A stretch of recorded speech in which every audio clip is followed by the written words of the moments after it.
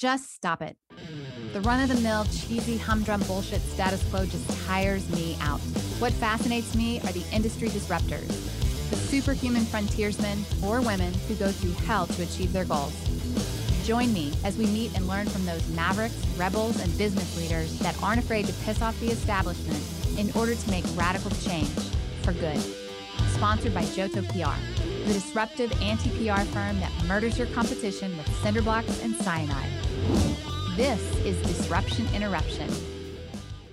Welcome back, everybody, to Disruption Interruption. I'm your host, KJ, and we are here today to talk with someone who has taken the reins of their industry horse and steered it off the lame, tired path to venture into unexplored opportunities that have kicked the dust up on the status quo.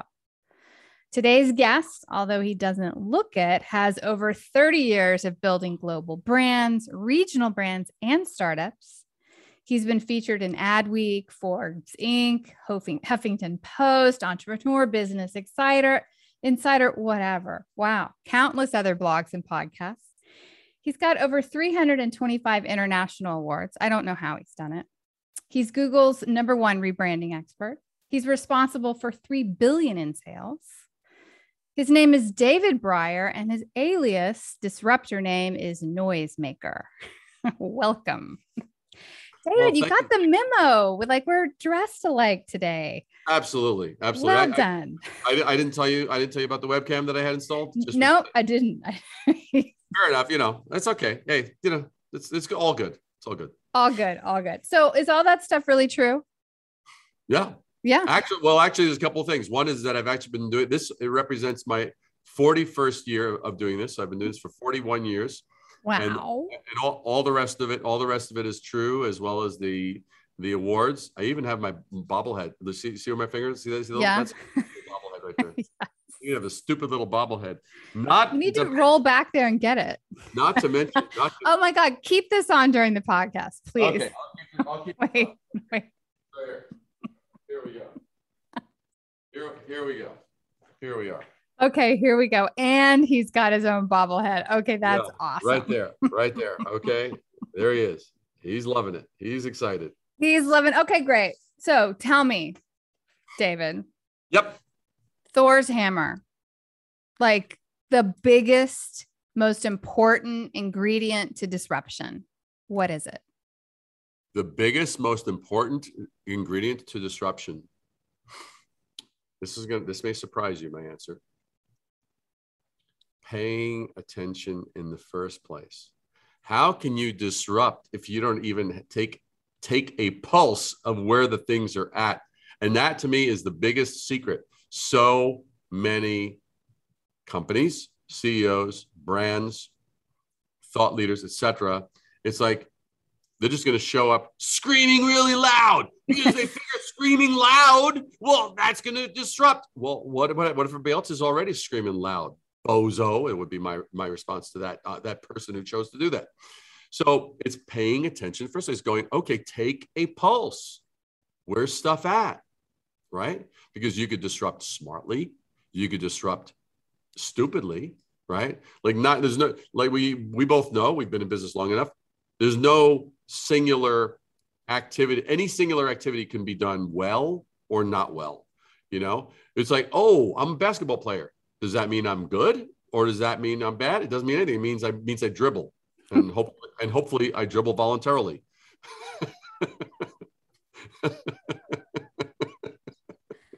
Oh, so paying attention in the first place.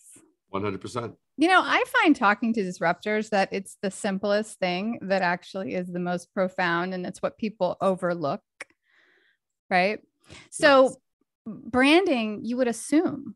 And I assume this in many industries. When I hear what disruptors are doing, I'm like, well, isn't that already being done? In branding, I assume that you're paying attention in the first place. But what's the freaking status quo that's happening right now? Well, the status quo is build up your brand. And I'm going to say the status quo is as a stupid unquestioned cliche, because every day, I would say every day there's another little stupidity that's grandfathered in just because everyone says it. You got to build your personal brand. Is that true? Sure, it is. Does it mean? I mean, I see it. It literally shocks me.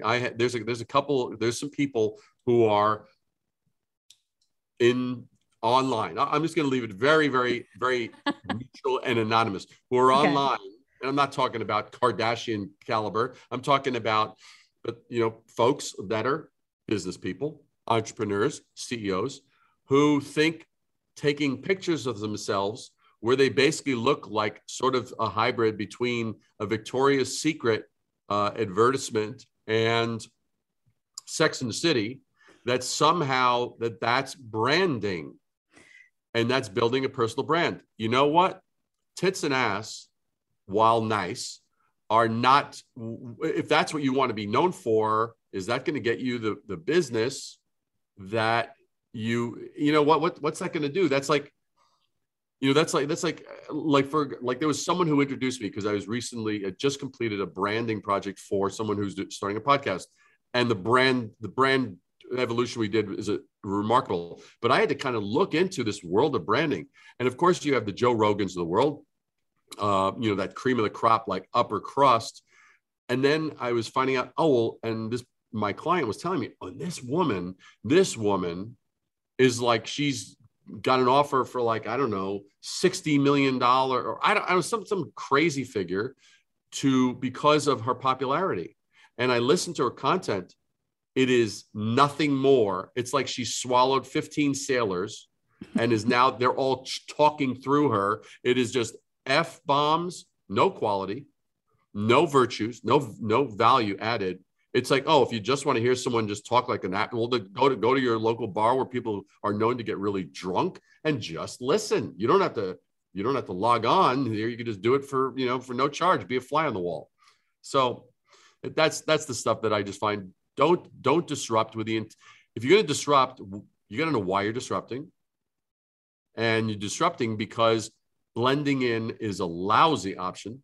Because blending in means you don't have much value and you don't have much distinction. And if you don't have much value or distinction, people will not consider you worth paying for. They will haggle you on price and all this kind of stuff. I mean, people don't haggle me on price anymore because they say they test it and they see maybe I might have enough money, and either they do or either they don't. And the bottom line is I'm properly framed at this point. Your brand should properly frame you. We must own our own dialogue and narrative. That's the key. Owning your own dialogue and narrative. So what you're telling me is it's not just the old adage that people are still trying to do sex sells. It sounds like they're still trying to do that in their 100%, branding. 100%. Really? 100%. 100%. I see some of these things and I'm like seriously? Even for companies and I haven't seen it. I haven't seen it hit into the C-suite. I've seen it definitely hit into the entrepreneur suite, right? Those who are hoping to be like a great thought leader and author, thought leader, entrepreneur, higher profile, right. They want to be shark in the world. Got it. So there's still, this is so old. Sex sells. That is so old. Yeah. Well, it's, what do we know? What's the oldest profession? You know what? It's like, we have that cliche. We're still trying to brand that. It's been around. It keeps on providing dividends. What can I say?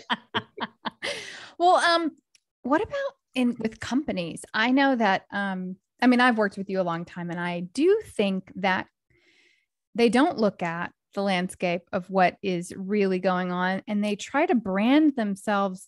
They're branding their industry. I mean, it's like white noise, right? 100%. Yeah, no, they're talking about stuff that everyone in their industry. I mean, I had this conversation with a very high profile client earlier today, and they said, "Well, David, we'd like to get your assessment on this." And I said, "Well, this looks like every other company in your industry." I said, that is happening. Well, I just said, it's not that what you're saying is untrue. It's not that what you're saying doesn't provide value, but it sounds and looks like everybody else. It's just, I carve it out so they really understand.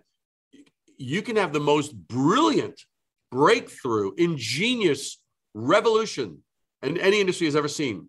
But if you are talking the way everyone has been talking, and if you are walking the way everyone's been walking, and you look and you smell and you taste just like everybody has, I mean, the one thing that I tell people all the time is that people will not come to new conclusions with old information. Oh, say that again. That is a mic drop. That basically that your customers, clients, prospects, they will not come to new conclusions based on old information. So if we're sounding like old information, people's attention spans are so fleeting that they're not going to take the time. Let me just sit and make sure I dissected this well, so that I have been really responsible in receiving this communication as it was intended. It ain't happening. Bottom line is, it's our job to know, okay, people's attentions are fractured. So how do I get something to arrive in the midst of all that? You know where I wish this would happen so much more is with tech companies. I mean, we obviously do a lot of work for tech companies, disruptive startups and so forth. And it is one of the biggest pain points that I find is that they want to sound like everyone else, but their technology is so disruptive. There's absolutely no way. How do you take something that's never been done before, and then you have to communicate it, because the people judge things based on what they already know? So what is the disruption here, David? Well, what I do is I'll always say, let me ask you something. This hits them on the pain point. I say, let me ask you something. How much time do your salespeople have to spend to actually get people to understand that you're not just pretty much your own version of what they've already seen or heard 5, 10, or 20 times previous with your competitors? How much time are you guys actually spending to have to do that, where all the weight of differentiation is on the shoulders of every salesperson? And then when they go, and I say, how many times are you having to answer, why should we choose you?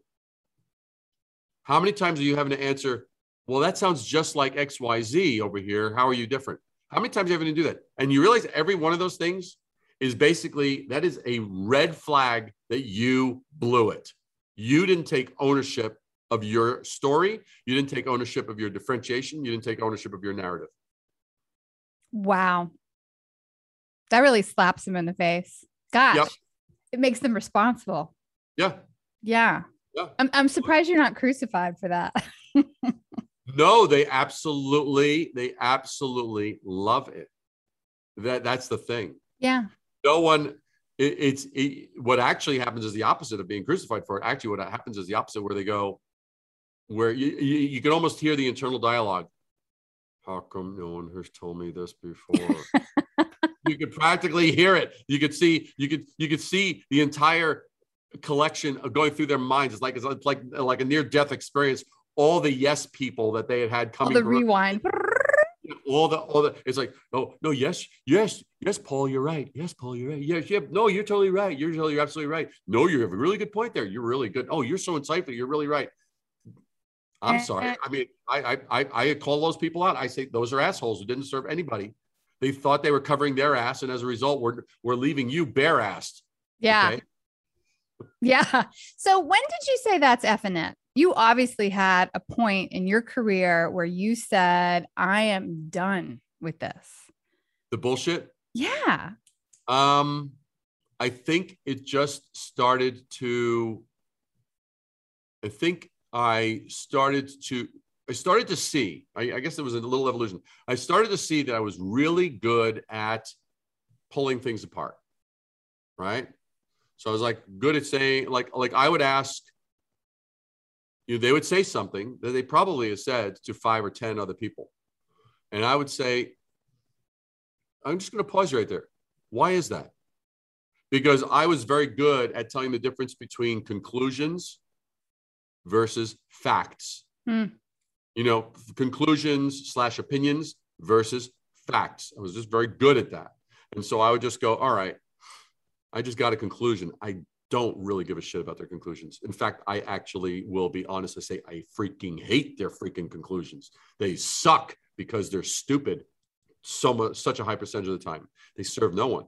So I'm like, now hold on a second. So they drop a little conclusion thing in the middle of it, as though in the midst of a whole bunch of other facts. And I'm like, and I stop right there. I go, boom, hold on. That. Why is that? And it pauses them, and it makes them, all of a sudden, no one has asked them to think. They've been going on autopilot. They've been being allowed to go on autopilot. They've had people around them who haven't stopped them because they were going on autopilot, because whatever reason, because they were the boss, because they were the rainmaker, because they were the top salesperson, because they were this, blah, blah, blah, blah, blah, blah, blah, blah, because they were the son or daughter of XYZ. Who gives a shit? So the thing is, I just was like, why? And when you ask them why, yep, that's a question that makes them have judgment, right? Do they just fall apart? It makes them stop and see. The one thing that I know is this, and I tell people, I said, the bottom line is I can tell you the greatest, most ingenious things that will make you millions of dollars. But if you have not inspected it for yourself, it is worthless, because it's still my idea.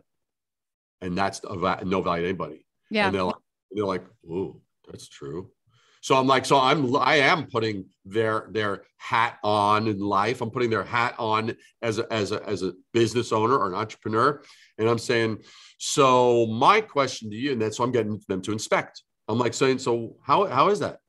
And if it's something weird, I'll go, or like it's like, well, every one of our salespeople knows that, well, we really don't, or I'll get something like this. I love this one. Well, we've got 10 different salespeople, and they all use different stuff to close a deal. They all use different stories to close a deal. I said, so in other words, in the eyes of your customers, if I were to go to 10 of your customers right now, I would probably be hearing 10 different brands in the eyes of your customers. And they're like, yeah. And I said, that's a really fucked up place to be. You know, I said, how the hell are you going to have a narrative? How could you scale on a foundation of where whatever you want us to be, depending on who we're speaking to? That literally leaves your salespeople have now become your policymakers for your company. Why? Because they're going to use the closing. They're going to use the line that closes the deal that gets them the commission. 100%. That's a really terrible place to be. 100%. Yeah. Yes. 100%. So you've worked with a lot of big brands over your years, and a lot of startups and so forth. And this has evolved for you. You started to hear these conclusions, and you started to ask why. Is there a particular time that you just went against the grain in the industry? Like your industry of branding? Oh, absolutely. I mean, I did about 4 months ago, I did my first live speaking gig in like 17 months, right? Just all the craziness. And so I said, guys, I said, I want to do the biggest lie in branding. I want to want to put the focus on the biggest lie in branding. Yeah. And what I told them was, I said, the biggest lie in branding is that these cookie cutter solutions, these templates, and these specialists who are like us, focused on a specific niche. Well, we have a food brand that we want to brand, so we should probably get like a food brand specialist. I said, well, yeah, that's one way to approach it. I said, but now if you understand that branding is the art of differentiation and not the art of looking like another brand in your category. And I let that sit for a second. So let that settle in, right? If you understand that branding is what? The art of differentiation, and not the art of how do we blend in so we could be seen as one more option in the category that we're in. Who the hell wants to see us be seen as one more option? So so at every point I'm giving them a little thing to inspect and own. And then it's just, that's the thing that I love to do. I mean, I would sooner ruffle someone's feathers with truth than massage their shoulders with with oil of lie. That's another soundbite too. Ooh, that gives me the creeps.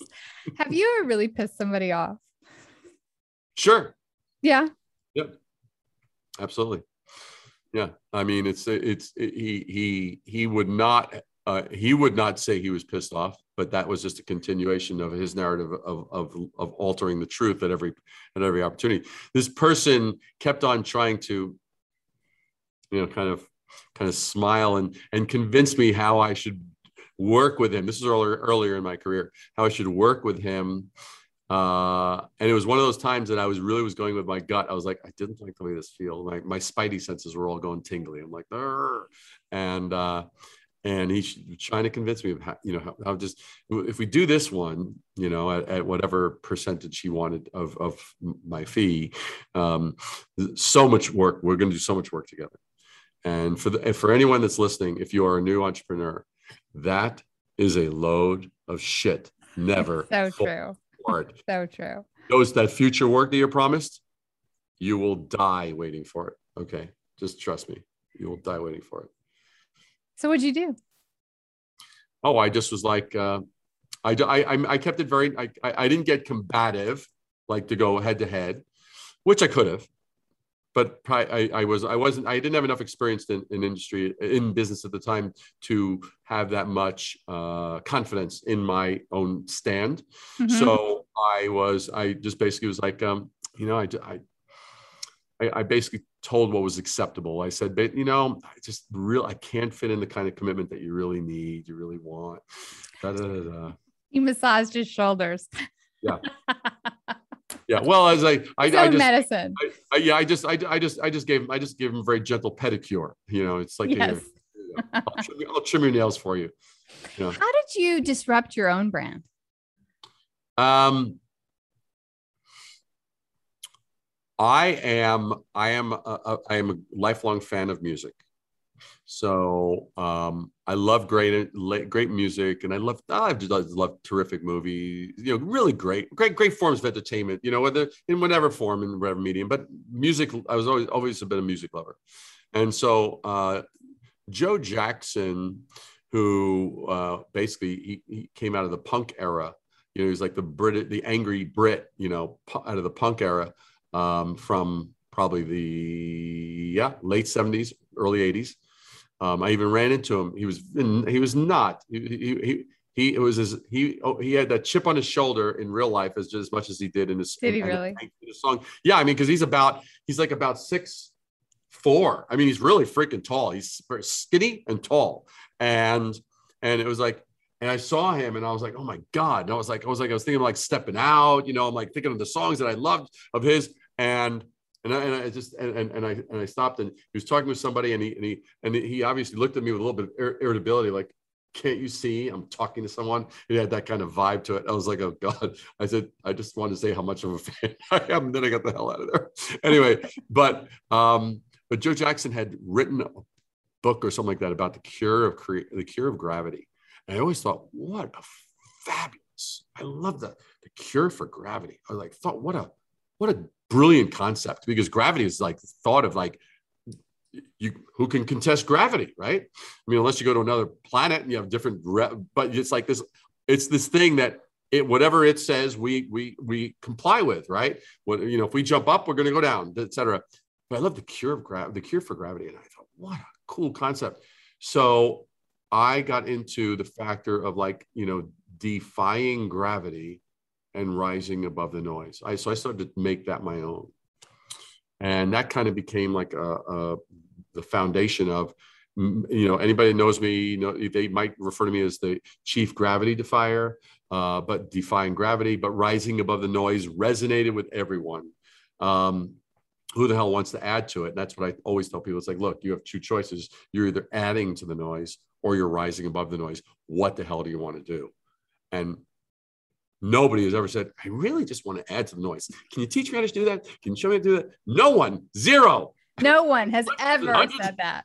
Tell me about some of the brands that you have really helped rise above the noise, because you've been very disruptive in your branding. It's almost as if you take something and you find out what the industry is doing that everybody hates, and then you do the polar opposite of that. I don't know if that's your formula, but I've seen that in many of your stories that you've done. Give us some of our listeners some stories.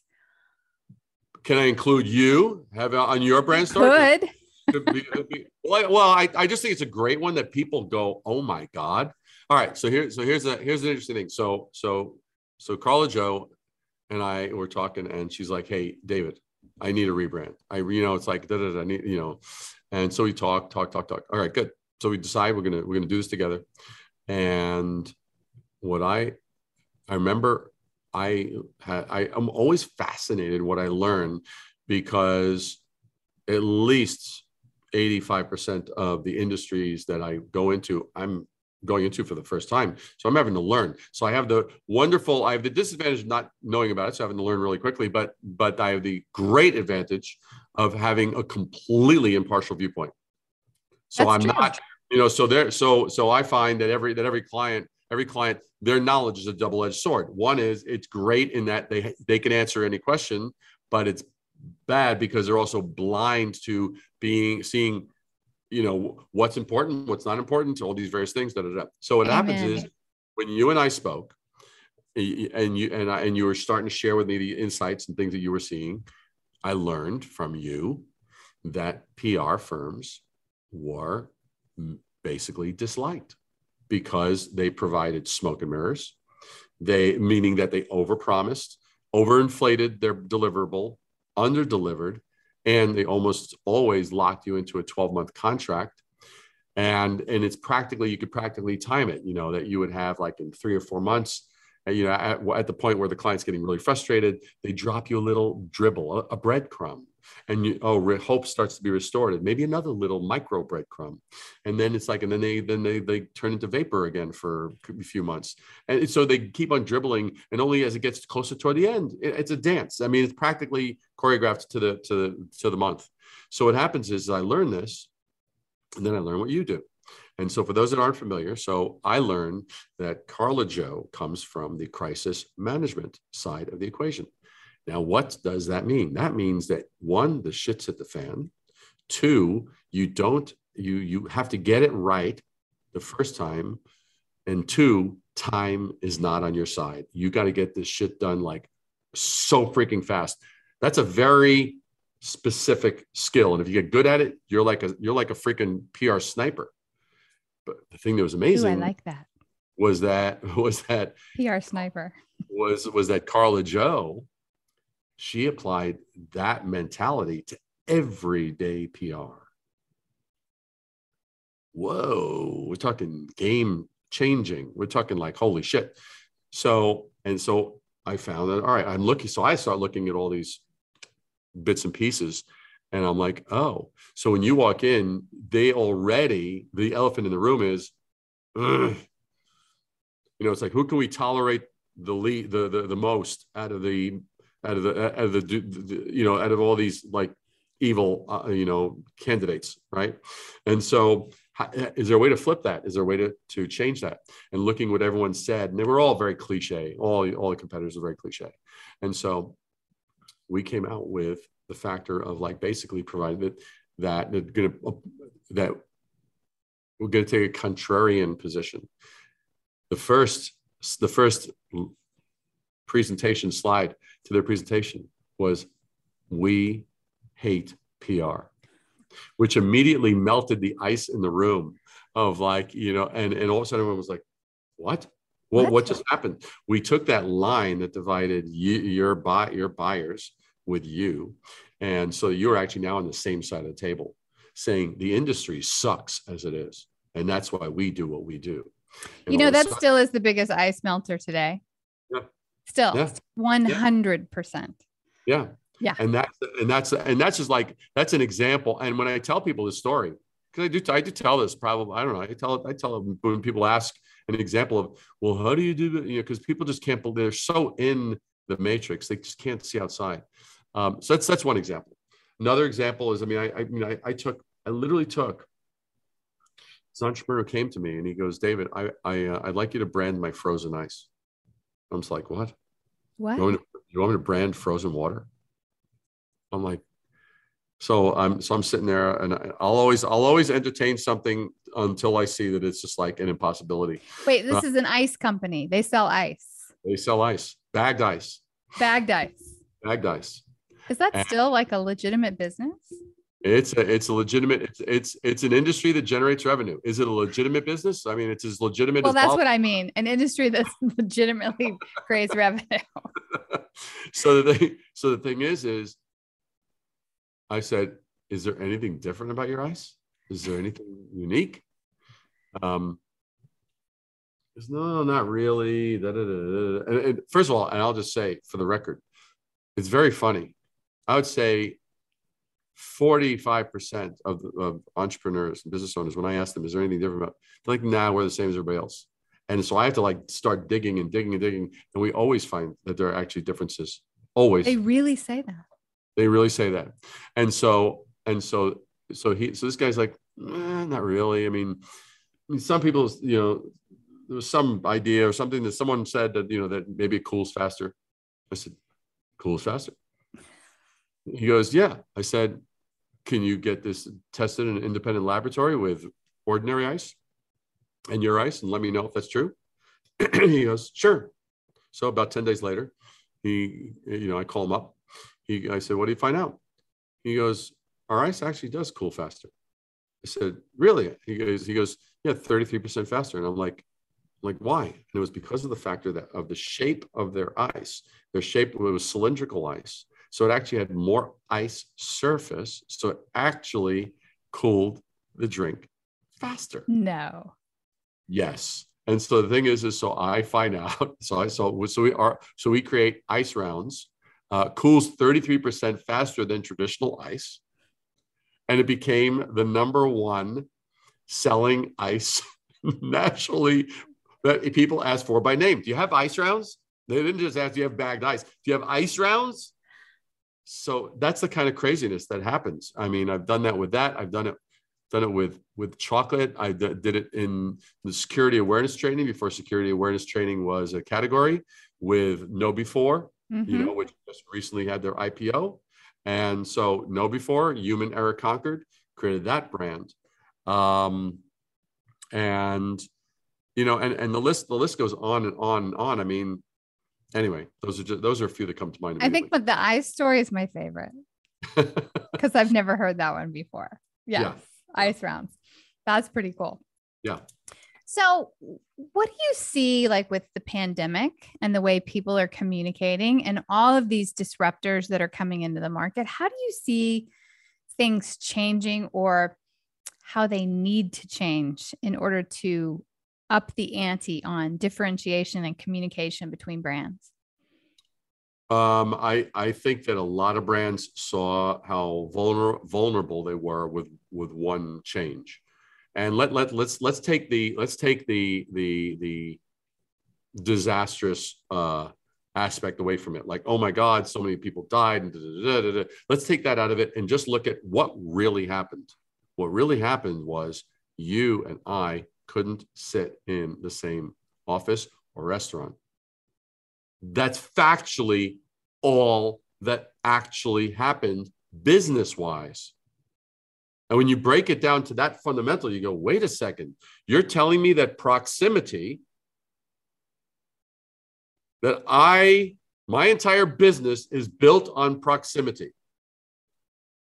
Well, that's a freaking hell of a vulnerable business, right? Now, granted, of course, businesses like hospitality with hotels, they're going to get slayed. But there were still a few who were like very entrepreneurial. There was one in the Midwest that turned the rooms into dining, like basically like little enclosed little dining things for a couple or a family of, who would was spending time together. So it's like they converted. So they turned it into a special experience.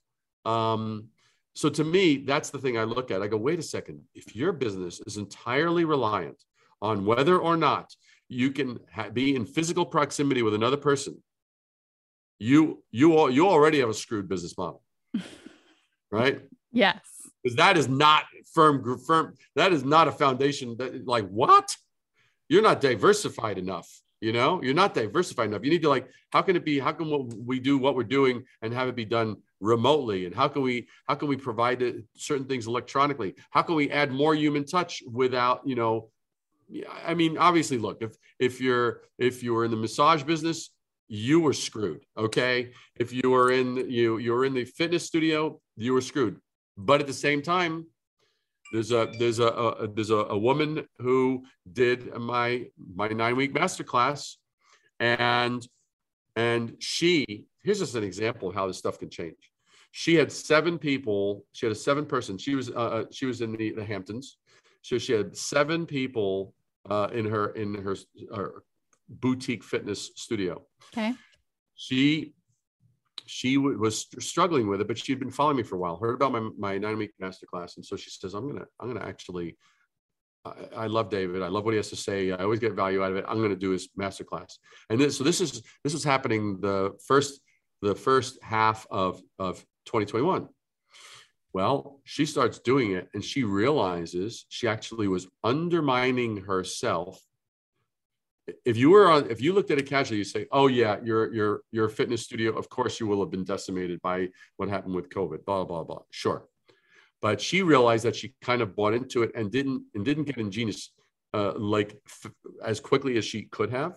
So what happens is, as she's going through my masterclass, she's realizing she was undermining herself. She was going into agreement with what was happening. She was buying the expectation of, okay, lower your expectations. Da, da, da, da. Well, during this whole time, she ends up getting rid of all of the employees, discovering after she got rid of the employees, all of her clients actually loved her. Her employees were actually a compromise and a dilution of her brand and her value as an expert. Now she has more income than she was making with the 7 people. She has more profits than she was making with the 7 people. She has a waiting list and is turning people away and is increasing her prices, all because of what she implemented, because now she understands and really gets her brand and is taking ownership of it. So that's the thing that I look at. I always look at, if someone's like, I can't, I'm like, bullshit. Bullshit. There always can be someone. Why do I know someone else can come along right now? Well, you said you can't. Someone's going to come over and say, I can. Yep. Every day so of the week. Branding today and the communications from companies and rising above the noise is really knowing your brand and what makes you you. Because obviously for her, she didn't know. So she expanded in this wrong direction, right? That's what you're saying. Right. She didn't know. And the bottom line is, you know what? There's not anybody who is a business owner, a CEO, or an entrepreneur. I mean, unless someone is like sort of what I would call sort of a career CEO, where it's not really their business, but they're a hired. I'm talking about the CEO who has skin in the game, who owns it. I'm talking about the CEO who owns it. I'm talking about the business owner who owns it. I'm talking about the entrepreneur. So, it's no entrepreneur, business owner, CEO ever got into business who was not a rebel in some way. That's period. So true. So they're already defiant. They already disagree with the system. They already know and are proud of the fact that no one could hire them because they just don't fit. Right. Right. That's right. Amen. Brother Ben. Shot a hawk and killed a hen. And so the thing is, you know what? Good. Well, how much do you need to lean into your rebellious defiance? More than you have been. That's the short answer. That's the short answer. So you have a masterclass that teaches people the basic foundations of true branding, right? Yeah. Give me some nuggets. Give me something for our listeners. Give me a couple of key datums that you don't have to give away the farm, but key datums that just blow all of the false data that people hear about branding. Completely. So first of all,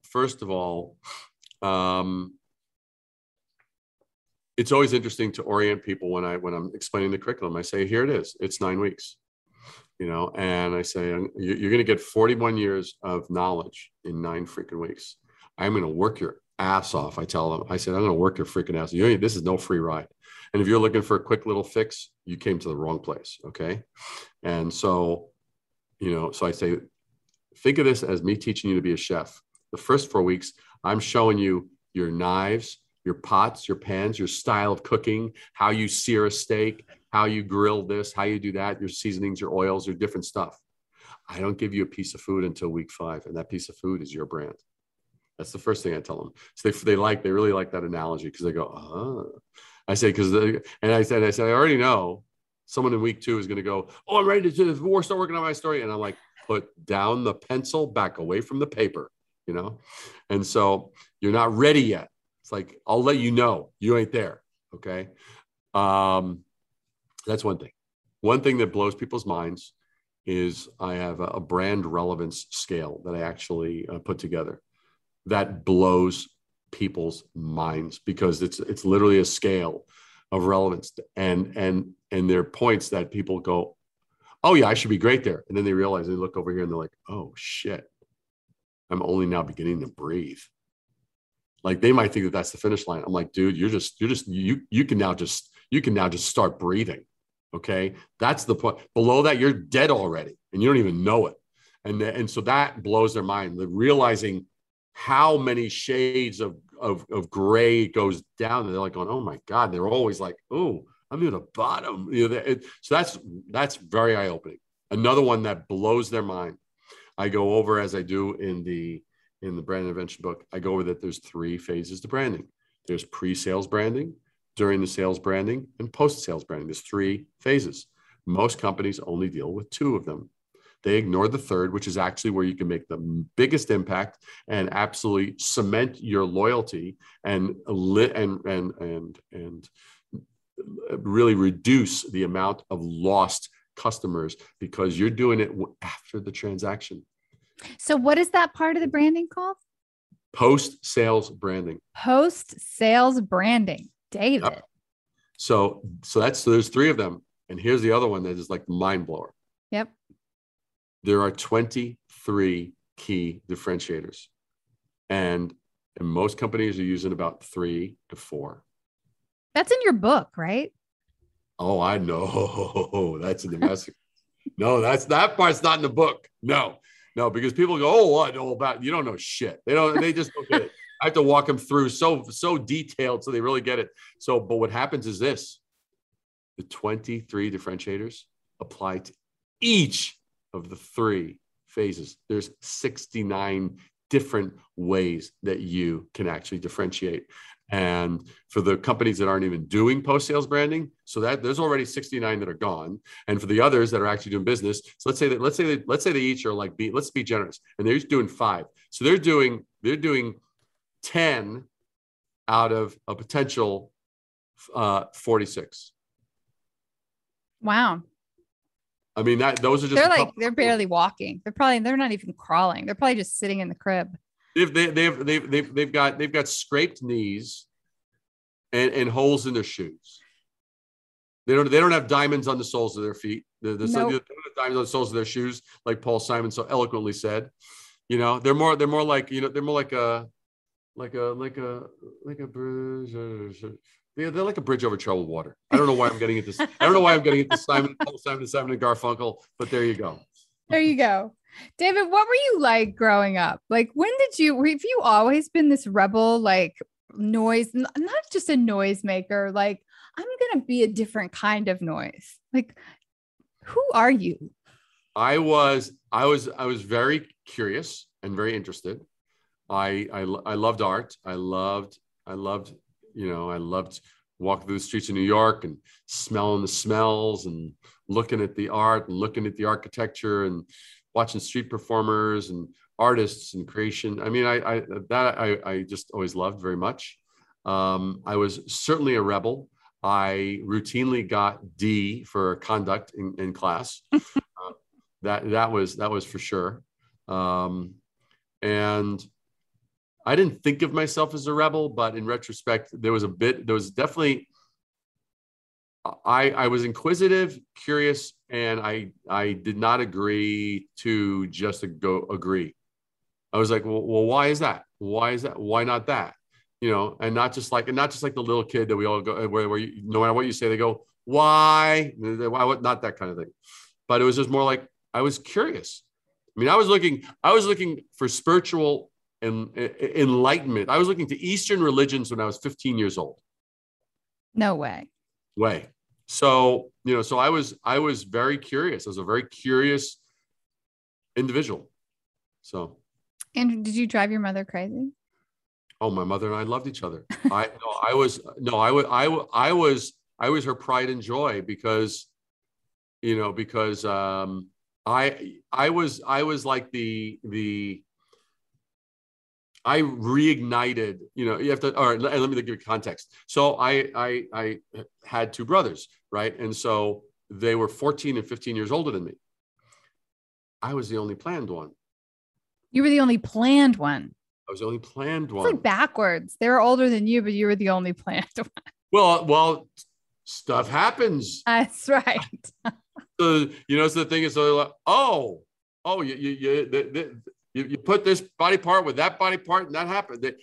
I mean, I know from my mother's sisters who are no longer with us, and my mother's no longer with us. But the bottom line is I know from talking with them, they were like, we didn't know anything about sex. We didn't know anything about sex. I remember I think it was my Aunt Anna who told me that she was like, when she got married and her husband kissed her, she goes, am I pregnant? They were sexual wise, they were illiterate. They didn't know what made what happened. So it was because my grandparents were first generation immigrants. And from that culture, it was just something you didn't talk about. So you were planned. So your brothers were 14 and 15 years older than you, and you're planned. And motherhood is just been reignited for your mom in a totally new way. Mom is seeing her little babies are like getting like to the age where they're getting independent. They're 14, 15 years old. They're not. They don't need mom as much. They're probably a little more interested in girls and going out and hanging out and playing sports and doing whatever. So she's getting a little bit like lonely. It's like, shit, I would like a playmate. I'd like someone that I actually can like enjoy life with, And so because my father was less than optimum as far as a partner. And so the thing is, let's leave it at that. We'll leave it at that, So the thing is that she didn't have that camaraderie. There wasn't that creativeness that you enjoy when you do have a good relationship. And so she was like, well, okay, let's see if this will help. Maybe help bring the family together, And so that's where your branding started. I guess so. I guess that was the beginning of my branding career right there. Yes. So what's on the horizon for David Brier? Like you have a masterclass, right? Yeah. I know you're kicking ass on that, and you're going to tell our listeners where they can find you on that. But what's on the horizon? What's on the horizon is there's a lot, not all of which I can disclose, but I will tell you that I'm trying to fit in. I already have the most killer title and forward to my next book, as well as the outline to my next book. But there's a part of me that's like, fitting it in schedule is one thing, and then there's like, are people going to dig it as much as they dug Brand Invention? Because people like really freaking love Brand Invention. I really have a strong hunch that they will, because it's kind of like it's almost like the human side. It's like the Brand Invention is the focuses a lot on brands and branding and how do you brand and this, that, the other. This is almost like the human components of branding. So it's a real interesting, different look. And it's like really from the heart. It's really from the heart. When you read, I know you love words. When you read the freaking title, your head's going to explode. And I don't want it to explode because I love the way your hair is. I love your hair. But so you have a new book coming out. that's one thing as well. And just the scope of projects. The scope of projects are big. I anticipate doing some more speaking gigs, and getting back into that groove of that, as well as there's a lot that's going to be happening in the masterclass in the next. That's on the cusp of like a real freaking tsunami. That's all I can say. Okay. Okay. So before you tell people where they can find out about your masterclass and you and so forth, give me some pointers of, you need branding when. Totally. So, you need branding. Like, you're a redneck when. Right. Right. So you need branding when people are always nickel and diming you because they don't see value.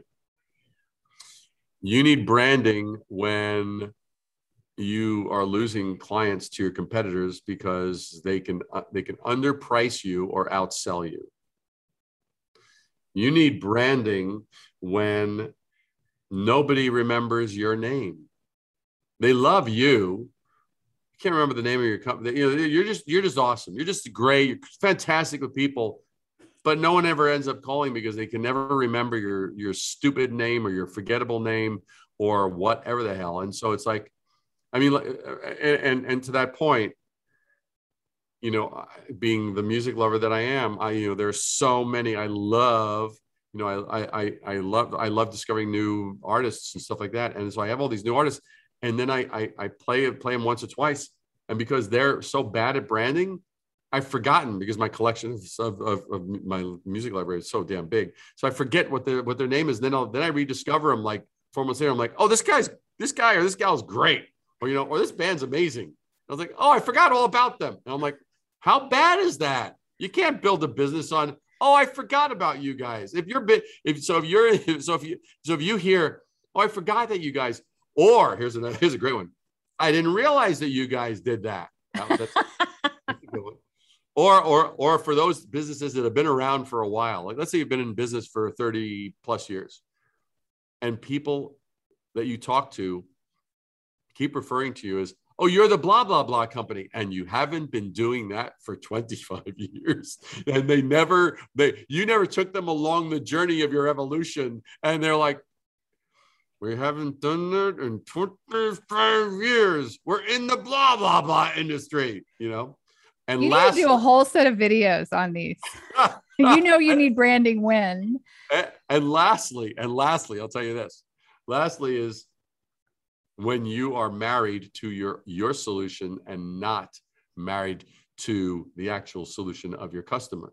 And the perfect example of that is, that's why there's only one stupid Blockbuster in Bend, Oregon remaining when Netflix took over the world, because Blockbuster was married to the wrong thing. Or you have a stupid, like Radio Shack. Was that the stupidest brand name forever? What value is it? I'm going to get some expensive stereo equipment. Where are you going to go? Radio Shack.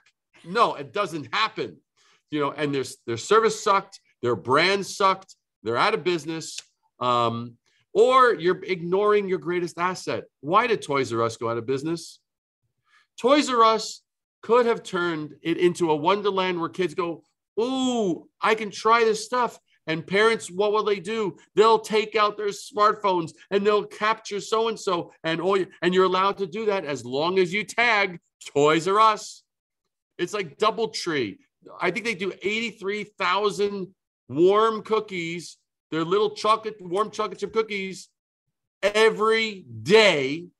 And it's the biggest thing that's talked about their brand that everyone talks about. Is DoubleTree a great hospitality experience? Not in my world. No, but they have a warm chocolate chip cookie every time you go in, and thousands of people every day will say, "Oh, I just ate my freaking warm chocolate chip cookie at DoubleTree," and it's like free PR. So the thing is like, if you don't have those little trigger points as part of your brand, you freaking need branding. If you don't have a hat like this, you need branding. If you don't have your own freaking bobblehead, bobblehead, you need branding. If you don't have your own freaking coin right there, a coin with your own identity on it, just like me. If you don't have that, you need branding. And it's not only that, but it's double-sided. Okay. This sucker is heavy. This is made out of cast bronze. Okay. I think I've covered all the ways. I think you've covered them all. Thank you. So where can people find you? Well, they would simply go, if they have not come across me, go to risingabovethenoise.com, RISING, risingabovethenoise.com. And there you can get my free ebook. You can learn about my masterclass. You can learn about anything you want. I have over 300 articles on branding, but they're not academic. They are like, hey, here was a so-and-so. I'm an entrepreneur like you. And here's what their stuff looked like before. Here's what it looks like now. Here's how we arrived at that point. I show you. I give you examples. You don't get that from other places. I give you examples. I explain to you the thinking behind it. So you become a fly on the wall of the brand, the gravity-defying laboratory. And your masterclass. And the masterclass, the bottom line, the best thing, I'm adding one little section to our website because we've kind of had that as a separate initiative. But if anybody that's listening is kind of like, hey, I want to know about your masterclass, you DM me, hit me up on LinkedIn and say, hey, I heard that amazing podcast of Carla Joe's. Carla Joe, not only is she cool, not only is her hair awesome, not only does she have great listening skills, not only does she know the right places to laugh and the right places to smile, and not only does she have just general awesomeness in her space. Amazing art behind her. And amazing art behind her. It's like she's also where I heard about your masterclass, which I hope that you have spots filled left. And maybe by that time we will, or if you don't act fast, you may lose out and you may have to wait. But the bottom line is it's a masterclass mentorship hybrid. That's the thing that's amazing. You get me for 9 weeks. 9 whole weeks. I don't know if I could stand it. You could stand it. You might have to give up coffee for after week 2. I don't know about that. I don't know about that. I'm feeling so buzzed right now. I don't even know that I can handle anymore. Get out of the way. And so they can find you on LinkedIn, David Breyer, obviously. Yep. Masterclass, they can find you at Rising Above the Noise. Yep. Okay. Hallelujah. Hallelujah. David, is there anything else you want to end with before we sign off? Anything else you want our listeners to know? Well, first of all, I think for those that don't know, I think Carla Joe is the bomb. She is a PR rebel, and she is smoking hot in terms of her. She will set your freaking company on fire. All you gotta do is just give her the kerosene and get the hell out of the way. And so, thank you, David. But no, I mean that's basically it. And I would just say, if anybody who's listened to this, who's kind of yeah, maybe that was true for them. If you have that little disease called exceptionalitis, oh, you're the exception. Let me set it straight for you. You bought it from somebody, and that is a load of shit. You're not the exception. Every company, every brand can actually rise above the noise and really be remarkable in its space, because ordinary doesn't do shit. Average doesn't do shit. Mediocre doesn't do shit. No one's going to pay you for that. You need to be rather exceptional and rather brilliant. And the bottom line is after 41 years, I can tell you for a fact, there's not a single one that I actually have found that wasn't brilliant. They may not have known it. It may have taken me slapping them upside their head a few times for them to go, oh shit, maybe we are kind of awesome. Yeah. It's there. Sometimes you need a little bit from the outside to shake it loose, but that's the message I'll leave with you. Nice. Be freaking exceptional. Thank you, David. Thank you, KJ. That's it, everybody. Tell people to go disrupt their markets with some tidbit from the show. Thank you for listening to Disruption Interruption Podcast, where we transform lives, change consumer behavior, alter economics, and never accept the status quo. Ciao for now. Because we live in a highly litigious society, with America being one of the top litigious countries in the world, here's our legal disclaimer. This information is not intended to be a substitute for professional public relations or legal advice. Do not disregard seeking professional legal, healthcare, or financial advice, or delay seeking professional PR or legal advice because of something you have heard here. Contact an attorney to obtain advice on any particular legal situation or problem. Use of this podcast or our website or any of its social media or email links do not create an agency-client relationship between Johto PR and the user.